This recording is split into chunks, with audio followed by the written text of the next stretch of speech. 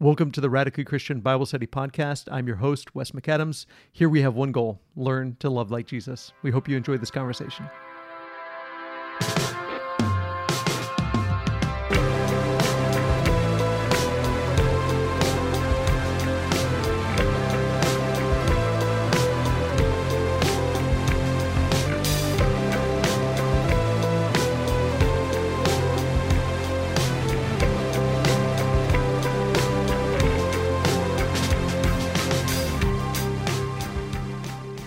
Okay, everyone, welcome to another episode of the Bible Study Podcast. I am incredibly excited to have my friend Stephen Cuffle with us. Not just with us, he's been on the podcast before, but this time live and in person. I'm so excited to have you here, Stephen. Thank you. It's good to be here. Thank you so much for being with us. I'm excited to get to spend more time with you and to have you here for this discussion. We're actually going to talk about something that you and I we had lunch a couple weeks ago, and it was something that came up at lunch. And then I went to lunch with someone who is a listener to the podcast, and unconnected to our conversation, he brought this up and said, I wonder if this is something you could talk about on the podcast. And I thought, I just had a conversation with Stephen about that. I wonder if we could have that conversation and record it so that other people could listen in as well. But we want to talk about this idea of what I'm calling better safe than sorry theology. This idea that we have to really kind of be careful what we do, in the sense that it's better to do things. I want to be really careful what words I use here, but I think that as we talk about it and kind of flesh this out, people will understand what we're talking about, and we can give some examples. But first of all, I kind of want to talk about the positives of it before we talk about where spoiler alert, where I'm going is the negative side of this type of thinking, this theology. But why do you think that people have the tendency to have this kind of better safe than sorry mentality? And then how does that kind of play out? And we could talk about some examples if you want to. I don't want to get either one of us in trouble, but I do kind of want us to think through why do we think this way, and maybe what are some of the positives of it, but what's the motivation behind it, I guess? I think like a positive motivation is the concern for the integrity of Scripture, for God's will. Yeah. And if God tells us to do something, we want to make sure we do it, or if He prohibits something, we want to make sure we don't do it. And I think that mentality is an outgrowth of something that really is a very positive thing. Right. I mean, it's mentioned again and again and again.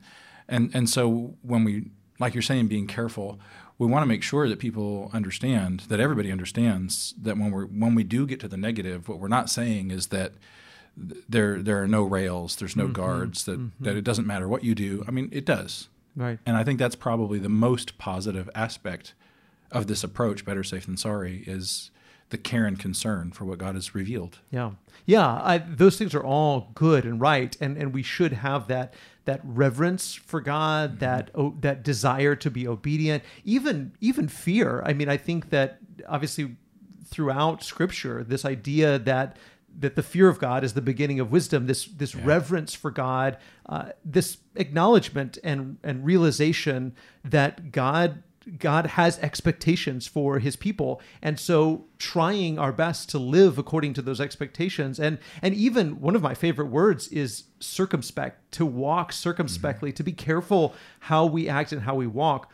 Let me just throw out an example, just in case people don't know what we're talking about. And it may depend on people's context and where they've come from. And in fact, I guess for some people who are trying to follow Jesus, this actually might be, to come a little bit more in this direction, might actually be a positive, because there are some people that sort of live without any guardrails and just kind of live without any desire to do things according to the will of God, and just think that following their heart or following whatever they feel is right or think is right is the best way to go. But I have sort of grown up in a context and ministered in a context throughout the last 40 years of my life, where there is this way of thinking that I find very problematic sometimes. For instance, when it comes to baptism, you and I believe that, or at least I don't want to speak for you. I shouldn't speak for you, but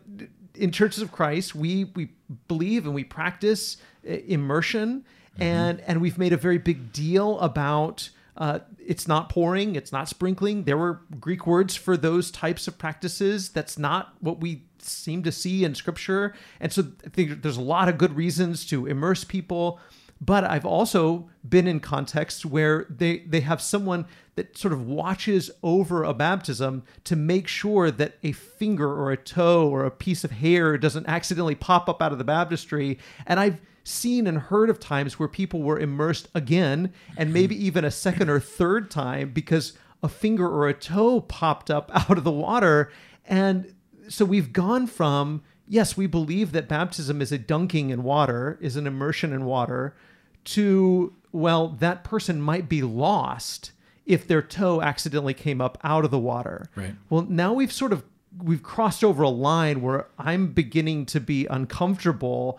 And it isn't just, that's just one example. We could probably name lots of different examples of times where we are afraid that, yes, this is probably good enough, or this is probably the right way, or I'm not even sure I need to do this or go there or restrict myself in this way or that way, but I would, again, rather be safe than sorry. And so this going to very sometimes bizarre and extreme measures in order to make sure that every T is crossed and I is dotted, with this fear that if we don't, then we might be lost. Yeah, and sometimes that will even creep over not just into the practice of baptism, but an argument for it. People will say, well, you should get baptized because it's better to be safe than sorry. Yes. And it's just not a good argument for baptism. It's not a good argument for anything. And that's really a separate issue, because you listed all of the various reasons why, baptism is a good thing, why it's something that we see in Scripture. And so we don't have to fall back to that it's better to be safe than sorry argument, because it's just not a good argument, and that will lead us down a path. That type of thinking will lead us down a path that is going to negatively impact other things when we get to that part. And so I think you're absolutely right. We've got to be careful. Yeah. As another example, and this may have even been part of our original conversation, that I've known so many people over the years that they have been immersed at one point in their life, and then as they get older, they've learned more, they've read more, they've discovered more about God and about His will for their life, and so they've started to say, well, I'm not sure that my first baptism counted. I'm not sure that it was good enough, and so I want to be baptized again because, again, I would rather be safe than sorry.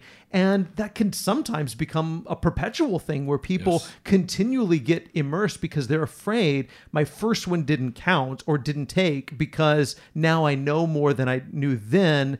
And I have to cross all of my T's and dot all of my I's. And I'm afraid that if I don't keep doing this, then I'm going to be lost. Yeah, no, that's a very poignant example that I run into a lot, is people with that fear that I've learned so much about baptism now, I should probably do it again. I mean, if we're going to follow that to the logical conclusion, we should be getting baptized once a week, every other day. Right. And I mean, there are things I still don't know about baptism. Like, I really don't understand what it means to be baptized into the name of the Father and of the Son and of the Spirit. That's pretty basic level stuff, I would think. I mean, as far as the practice is concerned, and I don't grasp it fully, I don't believe. And so we have to stop relying, and it's going to get into, I think, some of the negative aspects. We have to stop relying on ourselves so much and trust that what God said is true.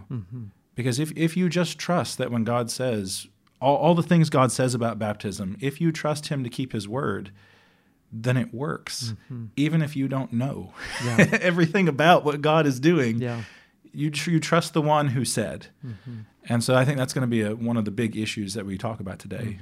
Yeah, absolutely. And I think that's exactly right. Before we get to that, though, what scriptures do you think...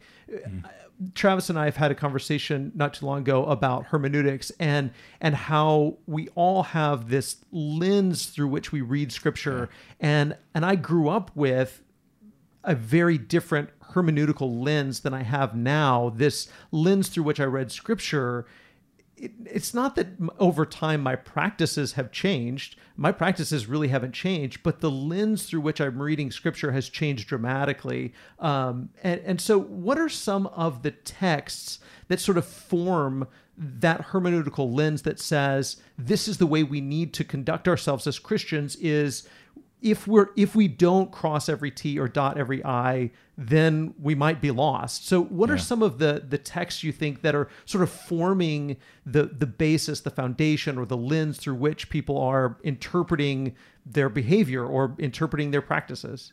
I think you probably divide that into two categories: the ones that propel us toward an action, and then the other would be the ones that prohibit us from action. That's a good point. In both of those, being safe.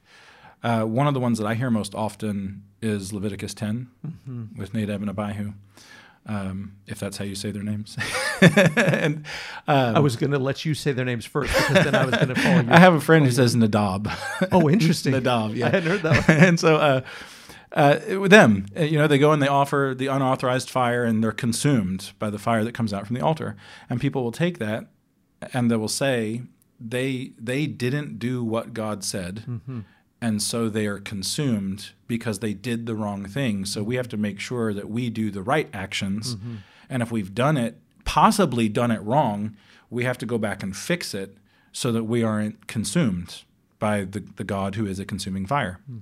And that's probably the one I hear most often. Yeah. Is that story. Yeah. Yeah, it is interesting how that story of Nadab and Abihu, and another one, see, that was the Abihu. I always heard Abihu, and then there's also Abihu, but I'd never heard Nadab, so man, now they're all over the place. But Leviticus 10, Nadab and Abihu, we've got this story, and anytime God strikes somebody dead, and that's what happens in this story, they're struck dead because they used strange or unauthorized fire, something that they weren't authorized to do, and they were struck dead for it. Some people argue that they were drunk, and so there's other types of arguments from that. But anytime God strikes someone dead, in the New Testament we have Ananias and Sapphira. There's also the story of Uzzah from 2 Samuel. So anytime God strikes someone dead, it is something we should pay attention to. It's certainly something that we should pay attention to. But it's very interesting to me that these stories of God striking people dead become the foundation, or again, the lens, the hermeneutic through which people interpret the rest of Scripture, as if these are the pivotal texts of Scripture. I heard Nadab and Abihu more times than I could count growing up as the story that sort of shaped who I thought God was, his character. And so when that becomes the lens through which you're primarily reading the rest of Scripture, then it is going to influence, as you said, compel you towards certain actions and prohibit you from other actions. And you're going to end up thinking, well, this is the kind of God with whom we're dealing. He's a God that if you don't cross all your T's and dot all your I's, he's just waiting for an opportunity to strike you dead. And that's what really gets me about some of these practices. Again, we mentioned some of the baptism things, but I mean, we could make a list. I can make a list of 100 things over the years that I've seen where that seems to be the overarching mentality, that this is the kind of God that Yahweh is a God who's sort of waiting for you to step out of bounds. He's a God of technicalities. And if you don't follow all of the technicalities, even maybe ones you're not aware of, like these technicalities, that God is just waiting for an opportunity to punish or to strike someone dead. Yeah, and the other story that you'll hear with it is the rebellion, Korah's rebellion. So Nadab and Abihu, you have to do the right thing, and then with Korah, and when the ground opens and swallows the rebels, and people there are also consumed with fire, the story there is you better not do what you're not supposed to. And so there's, right along with what you're saying, there's that very narrow pathway, and if you take one step either direction, there's fire. Yeah. And so it's terrifying. Yeah, absolutely. Well, and even you said narrow pathway, and that echoes something that Jesus said, said that there is a narrow path.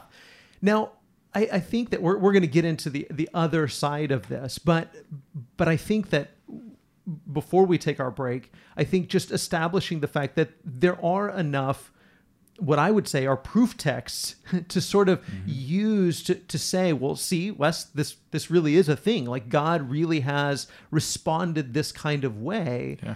But I think to round out those stories those texts, I think we also have to put those things in context and recognize what's going on here. Were these examples of people who were trying their best to do what was right and good and be pleasing to the Lord, who were walking by faith and who made honest mistakes? Or were these rebellious people who were doing things out of disdain for God and rebellion to who God was? And I think I would lean more towards the latter than the former, right? Yeah.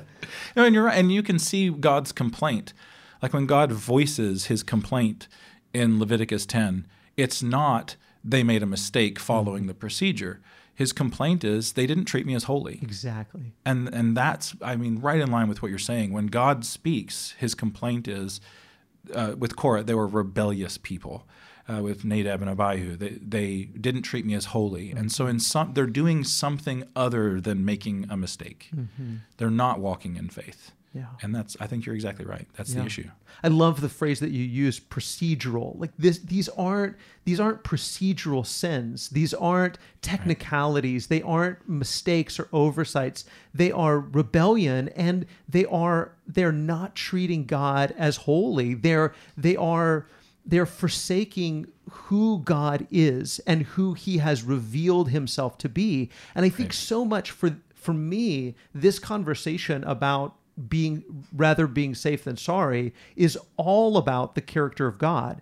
Because when it comes to someone who insists that a person whose toe poked up from the baptistry, they need to be baptized again, I don't like, obviously I'm in favor of immersion, but I don't like what that says about the character of God, because that practice or that ideology is giving the impression that God is a God that's vindictive, that God is a God of technicalities, and I don't think God reveals himself to be that sort of God. Yeah, and if he were that kind of God, then Israel would have been destroyed.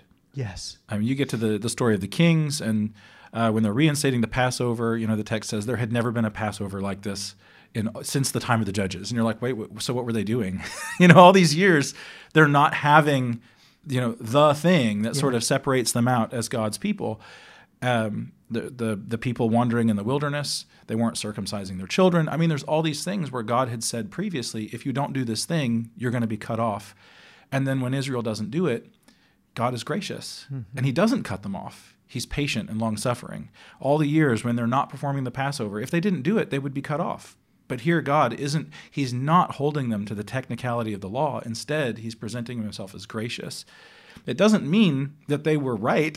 Right. But it speaks to God's character. Mm-hmm. And that's exactly what I think you're exactly right. That's why this idea is dangerous, not because it achieves bad results, but because it changes the way we view God's nature. Yes. And that's an issue. Well, and the phrase that God uses about himself over and over again throughout the Old Testament is that he is gracious and merciful, slow to anger, and abounding in steadfast love. Yes, he punishes the guilty, but he is slow to anger, and that his love and his mercy abounds generation after generation. And so this idea that this is who God reveals himself to be, yes, we have to balance that with these moments where he breaks out in anger at those who are intentionally rebellious and who disdain his character and disdain his reputation and do not seek his glory and do not walk in faith. Yes, that is a part of who God is, but the texts that reveal in very explicit terms what sort of God he is, it's that he's gracious and he's merciful and he's slow to anger. And I think so often, I mean, if we really want to get down to the idea that if our job as God's people is to reveal the character of God to the world, to bring glory to God, then we have to show people what kind of a God he is. And I think we've given people the wrong impression.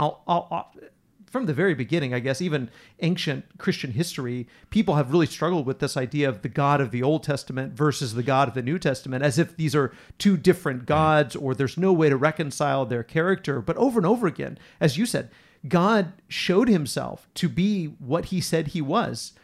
merciful, gracious, slow to anger, abounding in steadfast love.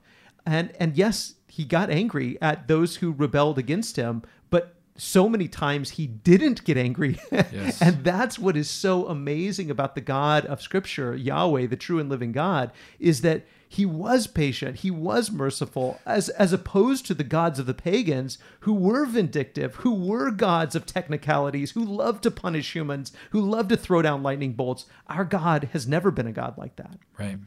And that really is what makes him different. It is that different nature.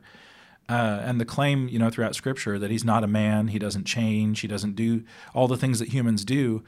I think you're exactly right. That's what you see reflected in the pagan deities. You see humanity reflected in the pagan deities. Yes. And instead of us changing God to be like ourselves, vindictive, wrathful, bent on technicalities, getting what he wants no matter what, instead of changing God to be like us, we are the ones who ought to be changed to be like God. And that's the crux. I mean, that's the heart of this discussion, is who are we going to change? Yeah. And we have to be careful that it's not God. Yeah. I just want to take a short break from our Bible study to tell you that if you are enjoying this discussion, you might also enjoy my book, Beyond the Verse. You can find the audio version of the book at radicallychristian.com/audible. That's radicallychristian.com/audible. And if you're not already an Audible subscriber, you can actually get my book for free when you sign up for a free trial. So go to radicallychristian.com/audible. Now back to the Bible study. Okay, so before we took a break, you said the crux of the matter and the heart of the matter, and so I really do want to get to the literally the crux of the matter, and talk about how would this practice or this ideology, this way of thinking, this better safe than sorry theology, how might that change if we really started to read Scripture with a Christ-centered or a cruciform hermeneutic, where if we read the Bible, both the New and the Old Testament, through the lens of the cross, how would that change how we think about our obedience? It would change it dramatically. Yeah. And that is something that has taken me a long time to do, because for a long time I viewed, instead of like Christ on the cross as an offering, here he is offering himself as the sacrifice that atones. For so long, I viewed it only through the lens of the vindictive wrath of God being poured out. And thankfully, Jesus was there so that I didn't get it. And while there might be some element of that, that's not the whole picture. Very much you see the love of God interposing on behalf of humanity, making right what was wrong, mending what was broken, healing what was sick. That image, I think, is even more powerful and more consistent with what you see throughout all of Scripture. And so instead of this vindictive God, this angry toddler who just had to hurt somebody, now you see a loving God who, in order to satisfy his own righteousness and justice, came down and offered himself. And that is a much more beautiful, really compelling picture. And you'll hear people argue about God, and they'll say, well, a loving God wouldn't, say things like, follow me or I'll throw you into hell. And they're right. That's not what God says. God tells us that we have lost our way, and he is here to bring us back. And that would then change the way we viewed things like baptism. Is here it's not this angry God looking for a wrongdoing. It is a loving God seeking to justify the wrongdoer. And that changes the entire mentality. Yeah. Doesn't it? I mean, it's just amazing how that changes how we respond to baptism, as opposed to, I gotta hurry up and get this right, and I gotta make sure that I cross every T and dot every I. I've got to make sure that I do this right because God really wants to condemn me, and I've got to make sure that he doesn't have any reason to condemn me. And as opposed to seeing it as, no, Jesus, God really wants to love you. He really wants you to be part of his family. This is why he sent Jesus to die for you. He adores you. You're already condemned, and he wants to rescue from the condemnation that you're experiencing right now. Right. And he wants to rescue you from that. That's why we are baptized, to step into that reality and step into that story. this idea that we are perpetrating on people, I just can't even imagine how when we baptize someone, and again, I know there's probably somebody listening to this that has been a spotter at a baptism, or has seen this kind of a thing before where somebody's toe pops up and, well, we need to rebaptize them. And I understand, again, to say what we said in the beginning, that I know people's motivation for doing that is good, but the damage that we're doing, not just with that example, but with all these kinds of things, the damage that we're doing to people's perception of God. Here's a person who wants to be baptized, wants the forgiveness of God, the love of God, and yet all we can tell them and show them is God really wants to condemn you, and we're going to try to make sure that it's like we think we're dealing with a lawyer who has 2,000-page contract, and unless you read all the fine print and that you go through it with a fine-tooth comb, it's like Rumpelstiltskin's type of contract where he wants to trick you. This is not the God of the Bible. This is not the God of baptism. This is not the God of the cross. This is not the God that Jesus reveals to us. And so I think that the impression that we give to people about who God is incredibly damaging. And that's corrected, I think, when we focus on this is the God of good news. This is the God who's revealed in Jesus. Right. That's exactly right. And maybe we can talk about some other things later. Is it not only is going to damage the way we think about God, but then we being image bearers are going to bear a broken image, one that we have created, and that is going to lead to a whole host of other issues. But really, primarily, I think you've hit the nail on the head. This is the issue. This mindset alters God's nature.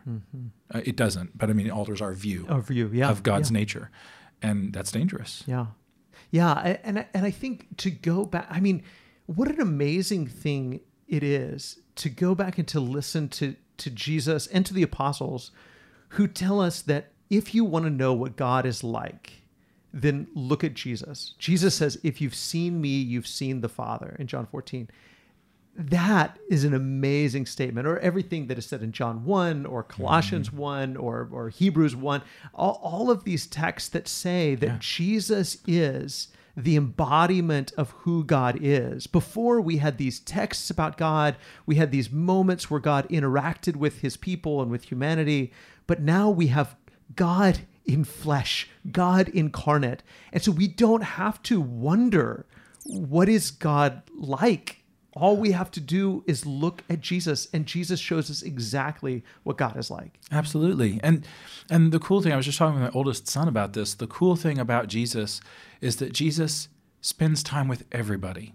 He eats with the religious people. He eats with the unreligious people. He eats with the sinners. He eats with the people who trust in their own righteousness. He eats with the man who betrays him. He welcomes, he allows everybody to come to him.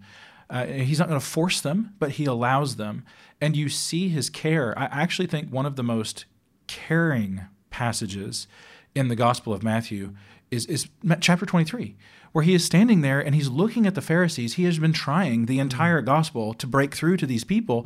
And finally he stands up and he just gives it to them straight. You're whitewashed tombs. You travel the world to find a proselyte and you bring them back and make them twice as much a son of hell as yourselves. These are harsh words that would jar them, hopefully, and make them stop and consider and think. If Jesus doesn't care about them, if he's waiting for the technicality to catch them, the gospel would be one page long. And so you see a strikingly different person in Jesus than if I were to take his place, for example. The Jesus would be a very different person if it was me. I am not God in the flesh. I am not the imprint of divine nature on humanity, but he was, and he handles things differently. And I think perhaps that's part of maybe of the reason why we fall into the better safe than sorry, because Jesus is too good to be true. He'll eat with me despite my brokenness. He'll accept me despite my sins. Nobody does that. He does. Yeah. This God that knows us better than we know. That's our fear, isn't it? That if somebody really knew me, they wouldn't love me. And here God knows us. He knows both the things that we've done and the things that we've failed to do, the mistakes that we've made, the successes that we've had. He knows everything, not the facade, not who we try to pretend we are, but he knows the real us, and he loves us enough to die for us. That's who God reveals himself to be in the person of Jesus. And again, I hate to keep reiterating this, but what we're saying here is not to say that God doesn't take sin seriously. Of course, right. God, you can't look at the cross and think, well, God doesn't, that's not a God who takes sin seriously. Of course he takes sin seriously. He knows better than we know how much sin costs, how costly sin is. And he says, I'm willing to take all of the consequences of sin onto and into myself so that you can live. That's the kind of God that we serve. And again, it's hard to look at Jesus in any of the stories that we have of him washing the apostles' feet or him being with the woman caught in adultery or any of these stories and to think this is a God of technicalities. This is a God who just can't wait to punish people. That is not the God revealed in Jesus. Jesus reveals who the Father is. I think so often, you've mentioned several times, this idea of too much so making God in our own image, as opposed to us being in the image of God, us making this other God, this idol, into our own image. And I think so often we even do that with the word Father. Mm-hmm. There are times where people have had father issues with their father, had problems with their father, had a bad father, and maybe were abused by their father, neglected by their father, and then they impose that idea of what a father is on God, understandably so. But our earthly father does not reveal to us who God is. Jesus reveals who the Father is. And that's the Father of Scripture, a better Father. Even if you had a great Father, the Father in heaven, our Heavenly Father, is a better Father as revealed to us in the person of Jesus. Absolutely. And I think that again is the critical issue. It comes back to faith, like we mentioned at the beginning. We lack trust in the one who said he'll do, and we have to do it ourselves. And that comes back. I was thinking about this also when you were speaking. The fact that God does take sin seriously is shown, like you mentioned. He came down to fix it himself. Mm-hmm. You don't do that with things you don't care about. Yes. You leave it in disrepair. You leave it untended, and he cares about it so much that he came in the form of a servant to deal with sin. Yeah. And so again, it's a weighty matter. Yeah. We're not saying there's no rails. We're not saying that it doesn't matter what you do. It does intensely. Mm-hmm. The motivation is, I think, what we're striking at. The motivation for serving God isn't one based in fear, but in love. Mm-hmm. And that love will cast out fear, like John says in 1 John 5. Yeah. And so it's different. When you mention the word faith, and Paul mentions a couple times the obedience of faith. He mentioned that at the beginning and the end of Romans. Yeah. And I want to say that I don't believe that this theology that we're talking about, this better safe than sorry type of functioning, that's not an obedience of faith. It's an obedience of terror maybe, but it's not an obedience of faith. Faith is believing that God is who he's revealed himself to be. And those that believe that God wants to punish them, desires to punish them, is looking for an opportunity to punish them, and that they have to convince God not to, that type of obedience is not an obedience of faith, because it is not acting upon who God has revealed himself to be, because God has not revealed himself to be that person. And so acting like God is that type of a God is not an act of faith. Faith is, as you said, it's this trust, this loyalty, this allegiance to the God who has revealed himself in the person of Jesus. Yes. And we have to go back and read even the Old Testament through that lens and to understand that Yahweh has always been this God, which is why, to your earlier point, he has always been patient with his people. He's always allowed Israel to wrestle with him, which is an amazing thing to me, that God allows not just the person of Jacob, but throughout their history, he allowed himself to be wrestled with. He's God. He doesn't have to allow himself to be wrestled with by anybody, but he allowed, out of his love and his steadfast, his chesed, he allowed himself to be wrestled with by this people because he chose them, because through them he was going to bring this salvation and blessings to the whole world. And so we just have to read all of Scripture through this lens of the gospel, of the cross. Yeah, you're exactly right. And that changes those stories. When you go back and you read Nadab and Abihu, or when you read at Mount Sinai, when the anger of God is thundering on the mountain, why doesn't he just go and destroy the nation? Mm-hmm. Why doesn't he now that the entire tabernacle has been ruined by Nadab and Abihu, why doesn't he just destroy the Aaronic priesthood and destroy start over completely? Because that's not who he is. Yeah. That's not his nature. Yes. Yeah, absolutely.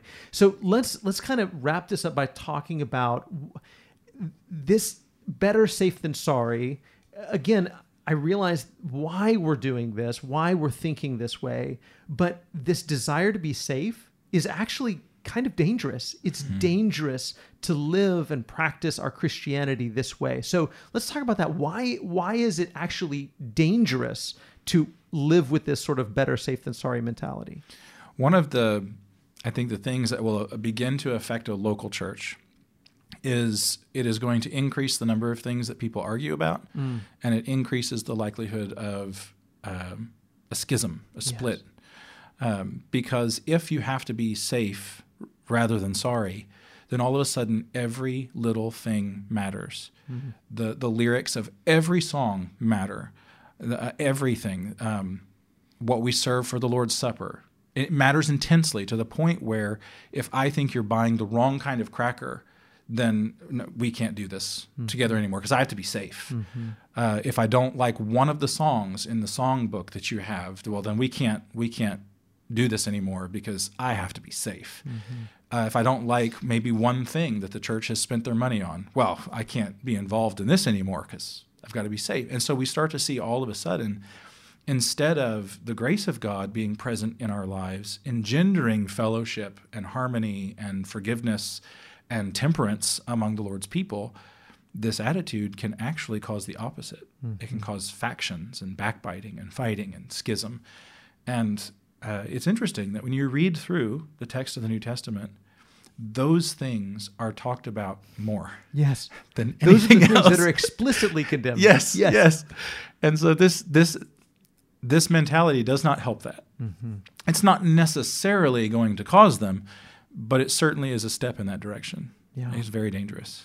And isn't that interesting that we tend to, I often say that we like to, or we lean towards the types of obedience that is quantifiable. Yep. You can't really quantify love or unity or fellowship, but you can quantify some of these other types of things. I know when your toe is stuck out of the water because I had a spotter there to see it. I know whether or not the person leading the prayer for the communion broke the bread himself, or whether or not each individual broke the bread, or you had those little pre-broken pieces of bread.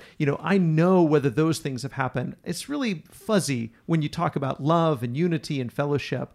But what ends up happening, to your point, that we are so focused on these quantifiable things where I can tell when you've stepped over my line that I've drawn in the sand, that we end up disobeying the very explicit things, the things that Jesus and the apostles said matters most. Jesus, and this is exactly what he got onto the Pharisees about. He doesn't say, hey, your tithing garden herbs is wrong. You shouldn't tithe your garden herbs. Don't worry about it. He doesn't say that. But he says you're neglecting the weightier matters of the law, things like love and justice. And we end up doing the exact same things, so much so that I've seen Christians who are so in this mentality of better safe than sorry is so ingrained in them, they end up worshiping alone with their family because they don't think anybody else is right. I can't find any other Christians to fellowship with because we're the only right ones. And if we fellowship with the wrong ones, well, then we'll be condemned along with them. And so now they've withdrawn from the fellowship of the church because they would rather be safe than sorry. And sorry, but I don't think that's a safe position. I think they're putting themselves and their family in a very dangerous position. Mm-hmm. Again, with the example of the baptism, I'm not worried about a person whose toe has stuck up out of the water. I am very concerned about the person who's concerned about the toe. I'm concerned about their salvation. I'm concerned whether or not they're really in love with and following Jesus, or the people that say, I can't be in fellowship with anyone I disagree about. If I disagree with someone on anything, I can't be in fellowship with them, because these things disobey explicit teachings of the New Testament. Yes. And again, it's not God's nature. I'll just tell you, God has fellowship with me. If there is anyone that God should not have fellowship with, it's me. Because, if we're going to take that metric, if there's things that I do wrong, if there's things I don't understand, if there's mistakes, then God should just leave me out when he counts his children. But he doesn't. Right. He includes me. And so, again, we see that misunderstanding of who God is coming out in very real, tangible ways, affecting the way we treat one another, so that instead of being long-suffering with maybe somebody that we have a very real disagreement with, instead of behaving like Jesus, we behave like we would if we were God. Yeah. And it's a radically different approach. And that's really what it gets down to, isn't it? It's that we want to exclude people. We want to judge people. We want to be the right ones and be able to tell someone else, you're out on a technicality. We don't want to share our salvation. We don't want to share our church. We don't want to share our whatever. And we impose that mentality, as you've said many times throughout this discussion, we impose that mentality that's really our brokenness and impose that upon God, as opposed to allowing Jesus and the Spirit to transform us so we're full of love and joy and peace and patience, so that we're shaped into his character. Yes. And it'll show up in other ways too, not just in the local church, but in reaching out to a neighborhood, evangelism. There will be some elements where you cut efforts short because people will say things like, well, we've never done that before. So to be safe instead of sorry, we just won't try this new idea. Well, the whole Christianity thing in the first century was all a new idea. In one sense it's new, in another sense it's very old. But when we have new technology, new ways to reach out to people, internet evangelism, sending mailers by door, going on door knocking, all of these things are good. Some may work better than others depending on where you are. But podcasting, yes. All of those things at some point were new. Yeah. And it just comes down to what you're comfortable with. And often we mistake discomfort with conviction. And the fact that I'm uncomfortable with something doesn't mean that I have to be opposed to. I'm not being convicted necessarily that it's wrong. It's just, it's new to me. Everything new is uncomfortable. Everything new is uncomfortable. And so we have to get over our own personal comfort when it comes to personal interactions, when it comes to evangelism, when it comes to fellowship as a local church, all of these things. And we have to realize that the way it's always been done isn't necessarily the only way that it could be done. Man, that's so good. I love what you said about comfort and conviction. All of this conversation for me revolves around one particular story that Jesus told, and that's the parable of the talents. And in that parable, he has 3 different servants. 2 of them go out and use their master's money, which you might think is the risky option. Yeah. And then you have one who plays it safe, who buries the talent in the ground and does nothing with it. And he justifies his decision by saying, essentially, I'd rather be safe than sorry. My master's going to come back. He's harsh. He's a guy that's going to, expect the most. He's going to expect what he gave me. He's going to expect it back. And I don't want to take any chances. I don't want to take any risks. And so the master comes back, and the only person he punishes is the person who played it safe. And what do we do with that? You know what I mean? Yeah. It's a very challenging reality to say these other 2 guys really understood their master's character. And the one who was playing it safe, he didn't understand his master's character. He thought he was going the safe route, but it ended up being the most dangerous route. He was the one who was punished because he didn't take a faithful risk with what he was entrusted with. Yeah, and we have been, to keep that idea of being entrusted, you have passages like 2 Corinthians 4 about how we have the treasure hidden in jars of clay. We've been entrusted with that. The idea that God would trust humanity with something as precious as the good news, is an amazing thing. He helps us and works with us, but he has given it into our trust so that we can use it, and not only in our own personal lives, bearing fruit within ourselves, but also sharing and bringing more people into the family.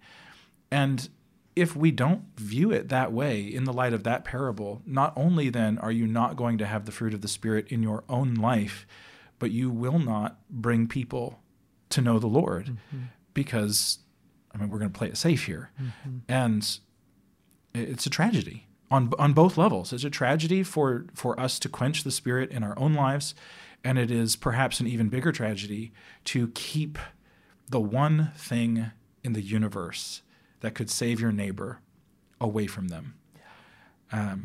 These aren't my sentiment, but there was a man, I share it, a man named, it doesn't matter who, he's a magician.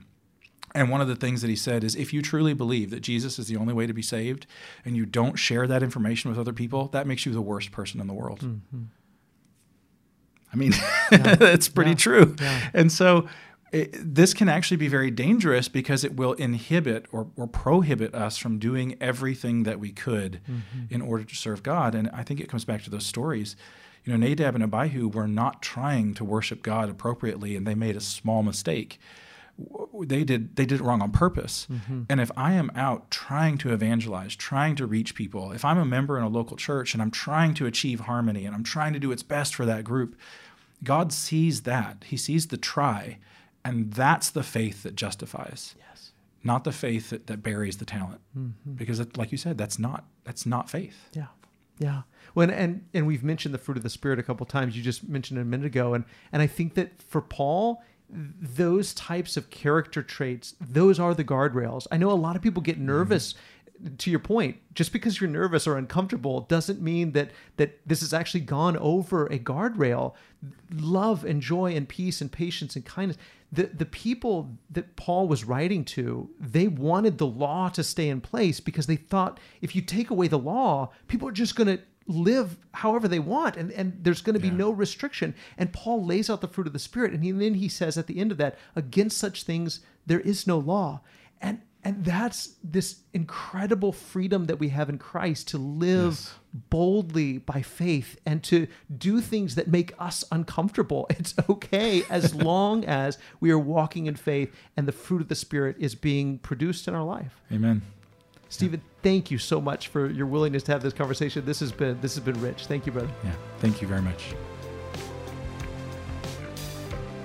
Thank you so much for being part of the Radically Christian Bible Study podcast today. We hope that you've enjoyed this episode. I want to give a special thanks to Travis Pauly and to our McDermott Road church family for making this podcast possible. As always, we love you, God loves you, and we hope that you have a wonderful day.